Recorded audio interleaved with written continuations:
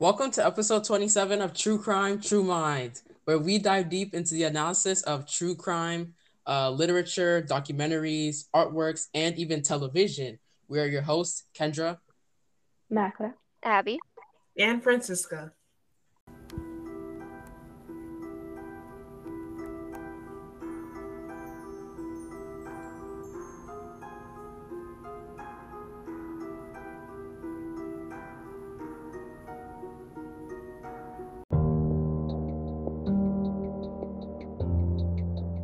All right, now that everyone's introduced themselves, today we have a true crime book by the late author Michelle McNamara. She wrote I'll Be Gone in the Dark, one woman's obsessive search for the Golden State Killer, which is also an HBO documentary, which you guys can check out. This is about a violent predator who committed at least 13 murders, 50 rapes, and 120 burglaries across California between the years of 1974 and 1986.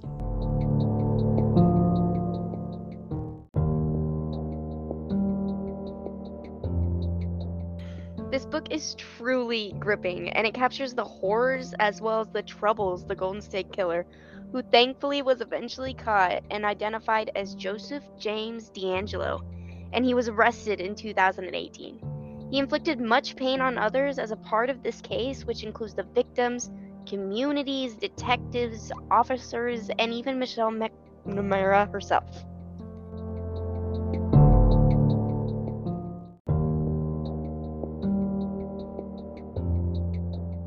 The Golden State Killer caused much harm and atrocities among everyone involved, including the author of this captivating book, because she worked closely with the detectives trying to find who this man behind the mask is, the man who falls behind the curtains and into the dark, and he thinks that he'll never be found.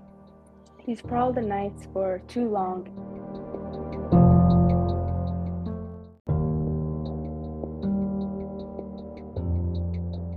And Michelle has been obsessed to identify him. She's devoted the last few years of her life to give closure to herself and the victims' families. Unfortunately, Michelle passed away before she could finish the book and witness the arrest of Joseph James DeAngelo. She tragically passed away in her sleep on April 21st of 2016. Her husband Patton Oswalt recalled that she had trouble sleeping in the past, so she took Xanax to help. Her autopsy later revealed that she had an undiagnosed heart condition, which contributed to her death, as well as the drug overdose on Adderall, fentanyl, and Xanax. She was only 46 years old, but her loving husband Oswald, Paul Hayes, her researcher, and Billy Jensen, a crime writer, helped finish her book. What makes it tragic was the fact that Michelle's goal was to see the killer and sit face to face with him, to finally capture the man who terrorizes California state. I'll Be Gone in the Dark is truly a fascinating and gripping book that is well written and captures the hysteric essence perfectly.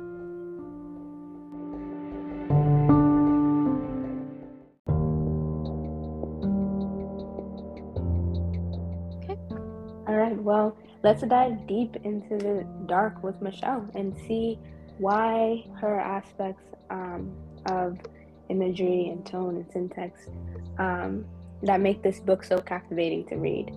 And, well, how does she does it? Well, Michelle McNamara, the author of I'll Be Gone in the Dark, suspensefully and unnervingly shares her obsessions with the serial rapist and murderer known as the Golden State Killer to the world through dichotomy, analogy, and cause and effect statements. Yeah. Unnerving is very correct. Yes, definitely, Yeah. and suspenseful. All right. Well, syntax. An aspect that adds to the hysteria of this book would definitely be the shocking and dramatic syntax. Don't you agree? Yeah, oh, Um, 100%. Yeah. Yeah. Yes. At the end of each chapter, if you haven't noticed, and the end of each like paragraph, she drops like this mic drop, this bomb, really, Yeah. with these short sentences. And the whole point of these short sentences is really to like let the reader absorb all that's been going on.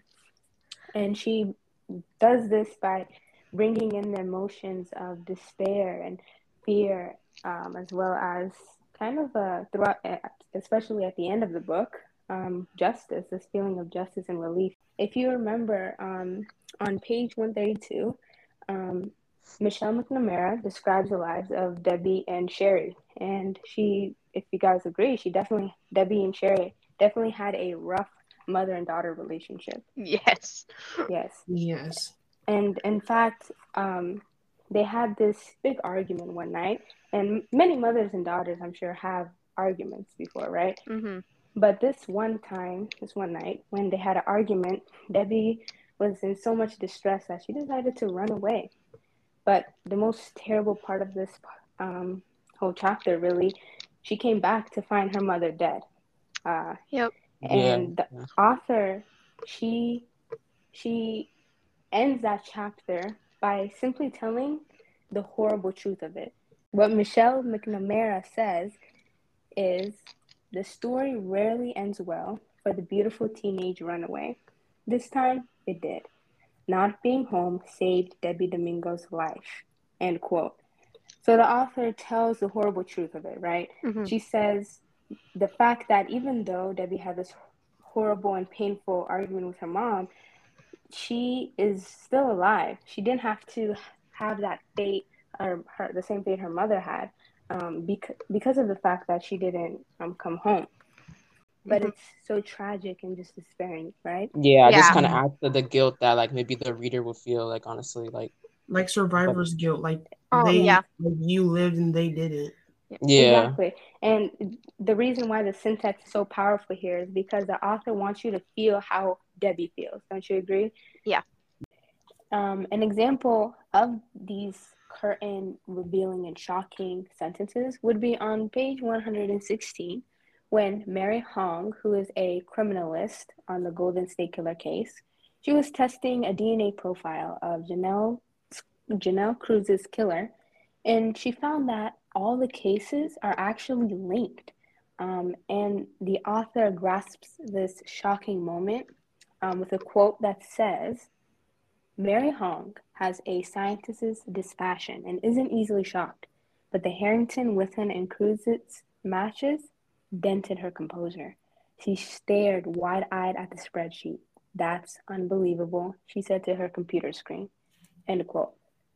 Wow, that is that's definitely a reveal. That's a backdrop. It really shows how serious the situation is, especially when she adds that the criminalist, Mary Hong, isn't usually shocked. Yeah. So when she found out that, oh my gosh, all these cases are actually the same killer, that's definitely a feeling of, I guess, suspensefulness. And the author definitely, she just shuts it down right there, and it's starting a whole new chapter. And so that's one way to really end a chapter, right?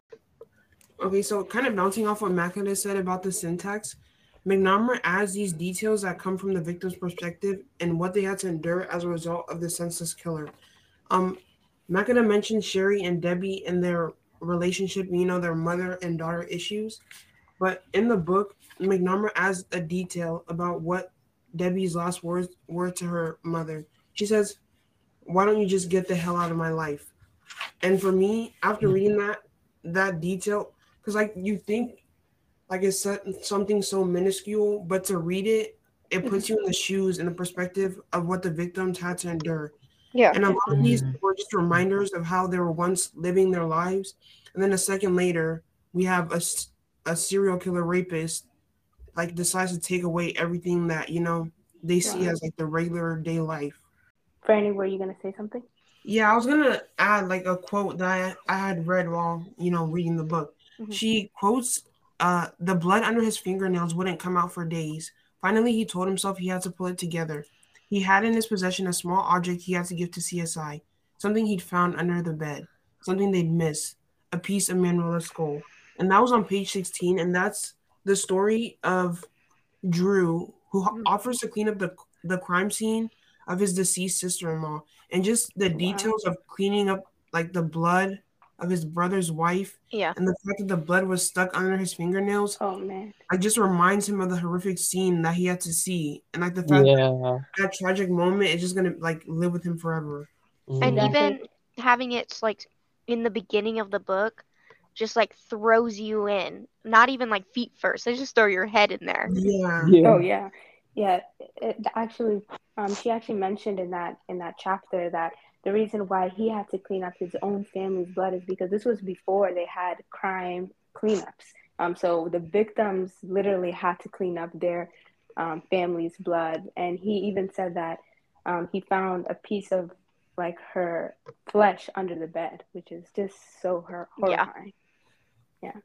So not only is there a type of gruesome type of details and heart-wrenching ones, it also comes paired with a chilling and unnerving type of imagery throughout the book.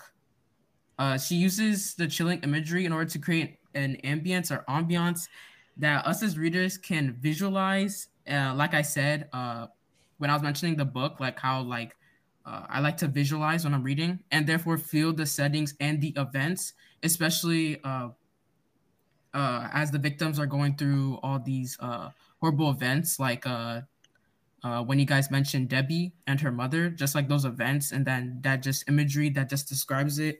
It just truly just puts you in that situation and makes you think like, wow, like I even have a quote on a page from page 177.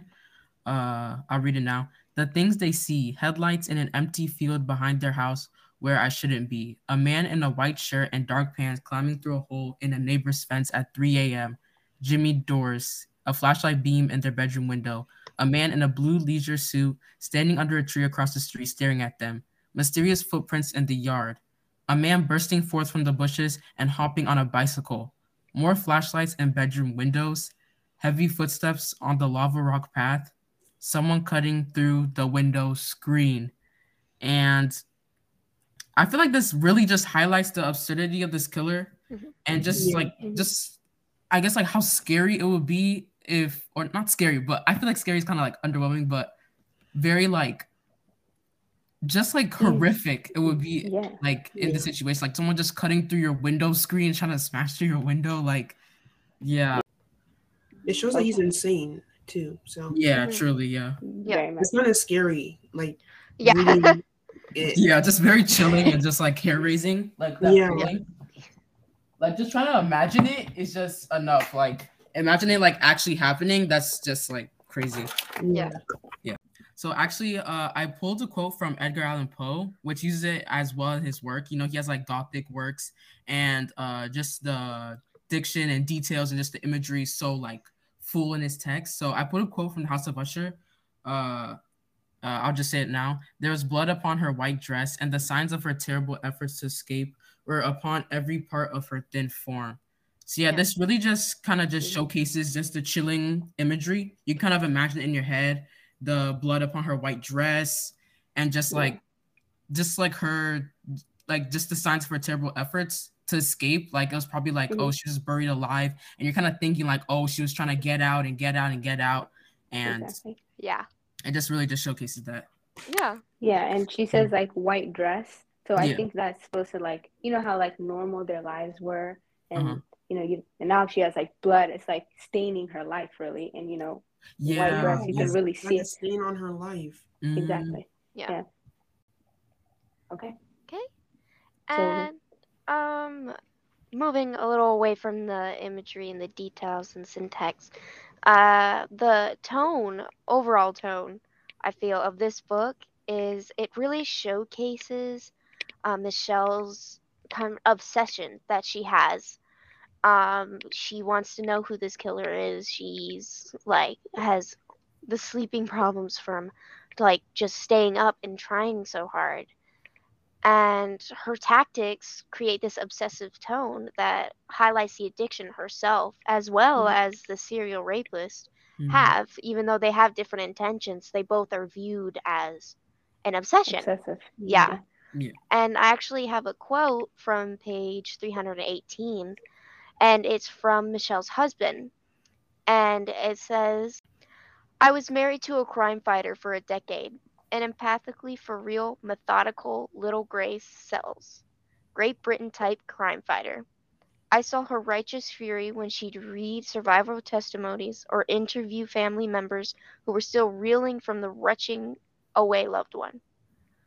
There were mornings when I'd bring her coffee and she'd be on her laptop weeping, frustrated, and word flat by another lead she chased. that left her smashed nose first against a brick wall. Mm, And you can tell that she's just losing herself a little bit. Yeah. yeah. And it's visible in her writing as well. It jumps in from chapter to chapter, and it's kind of a new idea each chapter. It's still spanning overall as the same, but you can see that there's so many different leads that she has to follow. Yeah. And her husband just shares this insight on what goes on behind the closed doors, and it acts as a reminder of the effects that this serial rapist has on both the victims and the author herself. Yeah, it's definitely, it shows, I guess, you can say hysteria it will drive you to, Yeah. constantly working on this case day and night, not nonstop, Mhm. And just to think actually about like all what the way her to the family- point to her death as well. Yeah. You could probably say that she worked herself to death. to death, yes. Yeah. Yeah. Mhm. Mhm. I mean, I can imagine it either, like, just like the mental, like her, like the mental capacity just to like work on something so like gut wrenching and still not knowing like where the killer is or just the whereabouts, trying to figure it out. It's just like Yeah. truly just Yeah. I can see It's And just oh, sorry. disappointing. Yeah. Yeah, I was just gonna say it's like disappointing for her since she couldn't get to see her final Exactly, work. yeah. Mm, And just this specific tone, it just really draws in the readers. You see how in depth and how passionate Michelle was, and you can see just how she was willing to do anything in order to bring this man to justice like he needed to be. Yeah. And this book will also help you get into the mind of this murderer, and it reveals the maniacal nature that he has, Mhm. especially through her even stating what the murderer says on multiple occasions. It really just feels too real. Yeah. And Yeah. their obsession with this case and their diligence just keeps you on the edge of your seat. And it's weird because it is in a suspenseful way, but you can see how important it is. So it just makes you just so engrossed. And you just want to know what happens next. Mhm. It's Yeah. almost like Yes. the obsession is rubbing off onto you. Yeah. yeah. And not only do you make connections with the victims and the families in the book, but you also make a connection with Michelle herself, and you just silently cheer her on from Yeah. behind the pages. I definitely agree. Okay. Well, as we bring this to a close, what does the darkness of the story suggest about society? Yeah. I would say that I guess the darkness in this story kind of shows why we find this, I guess, attractive to read, right? What pulls us to this book. And I guess I would say, like, how unnatural the situation really is, right? We don't hear, like, we hear it on the news, but we never, I guess, expect it to happen to us, right? Yeah. Yeah. So I think that's what makes it hysteric, because this irrational mind of a insane killer draws us into his motives. Like, he has absolutely no reason to do this, but I guess it just drives us nuts to know, like, okay, why is he doing this? How is he going to get caught? Yeah. Yeah, what he's just like doing. McNamara's obsession with it too. Yeah. Exactly, because what he's doing is just absolutely ridiculous, and it's horrifying. So we're drawn to those aspects because of how unnatural it is, and it kind of falls away from, it's not like morally right at all. So, Okay. how does this hysteria contribute to American myths and American identity? Well, if we're talking about hysteria and we're like talking about the time period we're in now, we are going through a pandemic. And with that, and with like, hysteria and people not being sure of the future. And like, I know at the beginning, a lot of people were like, oh, we don't know what's going to happen. It did drive a lot of people to make kind of like irrational decisions. Yeah. Like when people went to the grocery store and took a whole bunch of toilet paper. I know. Yeah. Right? And Yeah. like the shortages that we went through and like the outrageous things that the outrageous lengths that people went to try to secure themselves, but also didn't think about the society as a whole and the rest of the people around us. Yeah. Overall, hysteria just creates more problems than it fixes. Yeah. it's a driving force, really, if you It think is. about it. The fact that we don't have all the information is scary sometimes. So I think that's why, The unknown, Yeah. the unknown makes people run away with like, irrational minds. Yeah. Right? And to expand on the unknown of how it relates to the book, it's that what we don't know about this series, the Golden State Killer, is what frightens people the most and causes hysteria. And myths start to rise, and people may start accusing each other, which did happen in the book. And you're right. I agree with Abby on how hysteria only causes negative things to happen and more myths to rise, and I guess more fears to be ingrained in people. Yeah. So, why would we recommend this book to you guys? So what do Honestly, you- I would so recommend this book because it's not just like a learning experience. It's also more of an eye opener. You see, because she adds so many details, and you just see that these normal lives are being lived, and then just tragedy strikes. yeah. Okay, yeah. Yeah. And it's just awful. I mean, that happens. But just reading this book, it allows it to feel like not through a TV screen kind of thing. Yeah. It feels Yeah. more real. She brings it to the reader. alive almost. Yeah. Through her, I guess her techniques, her rhetorical techniques. And it's Yeah, not especially the something that imagery. it's not something that we Brings- see often. No. Like, we don't really get news articles, books from the perspective of the people researching it. Mhm. It's like Yeah. a refreshing thing to be able to be in the moment, kind of. Yes. Okay, That so ends that. this has been Abby, Makra. Franny. And Kendra. and we'll be signing off. Well, I hope you guys enjoyed this episode of True Crime. True Minds.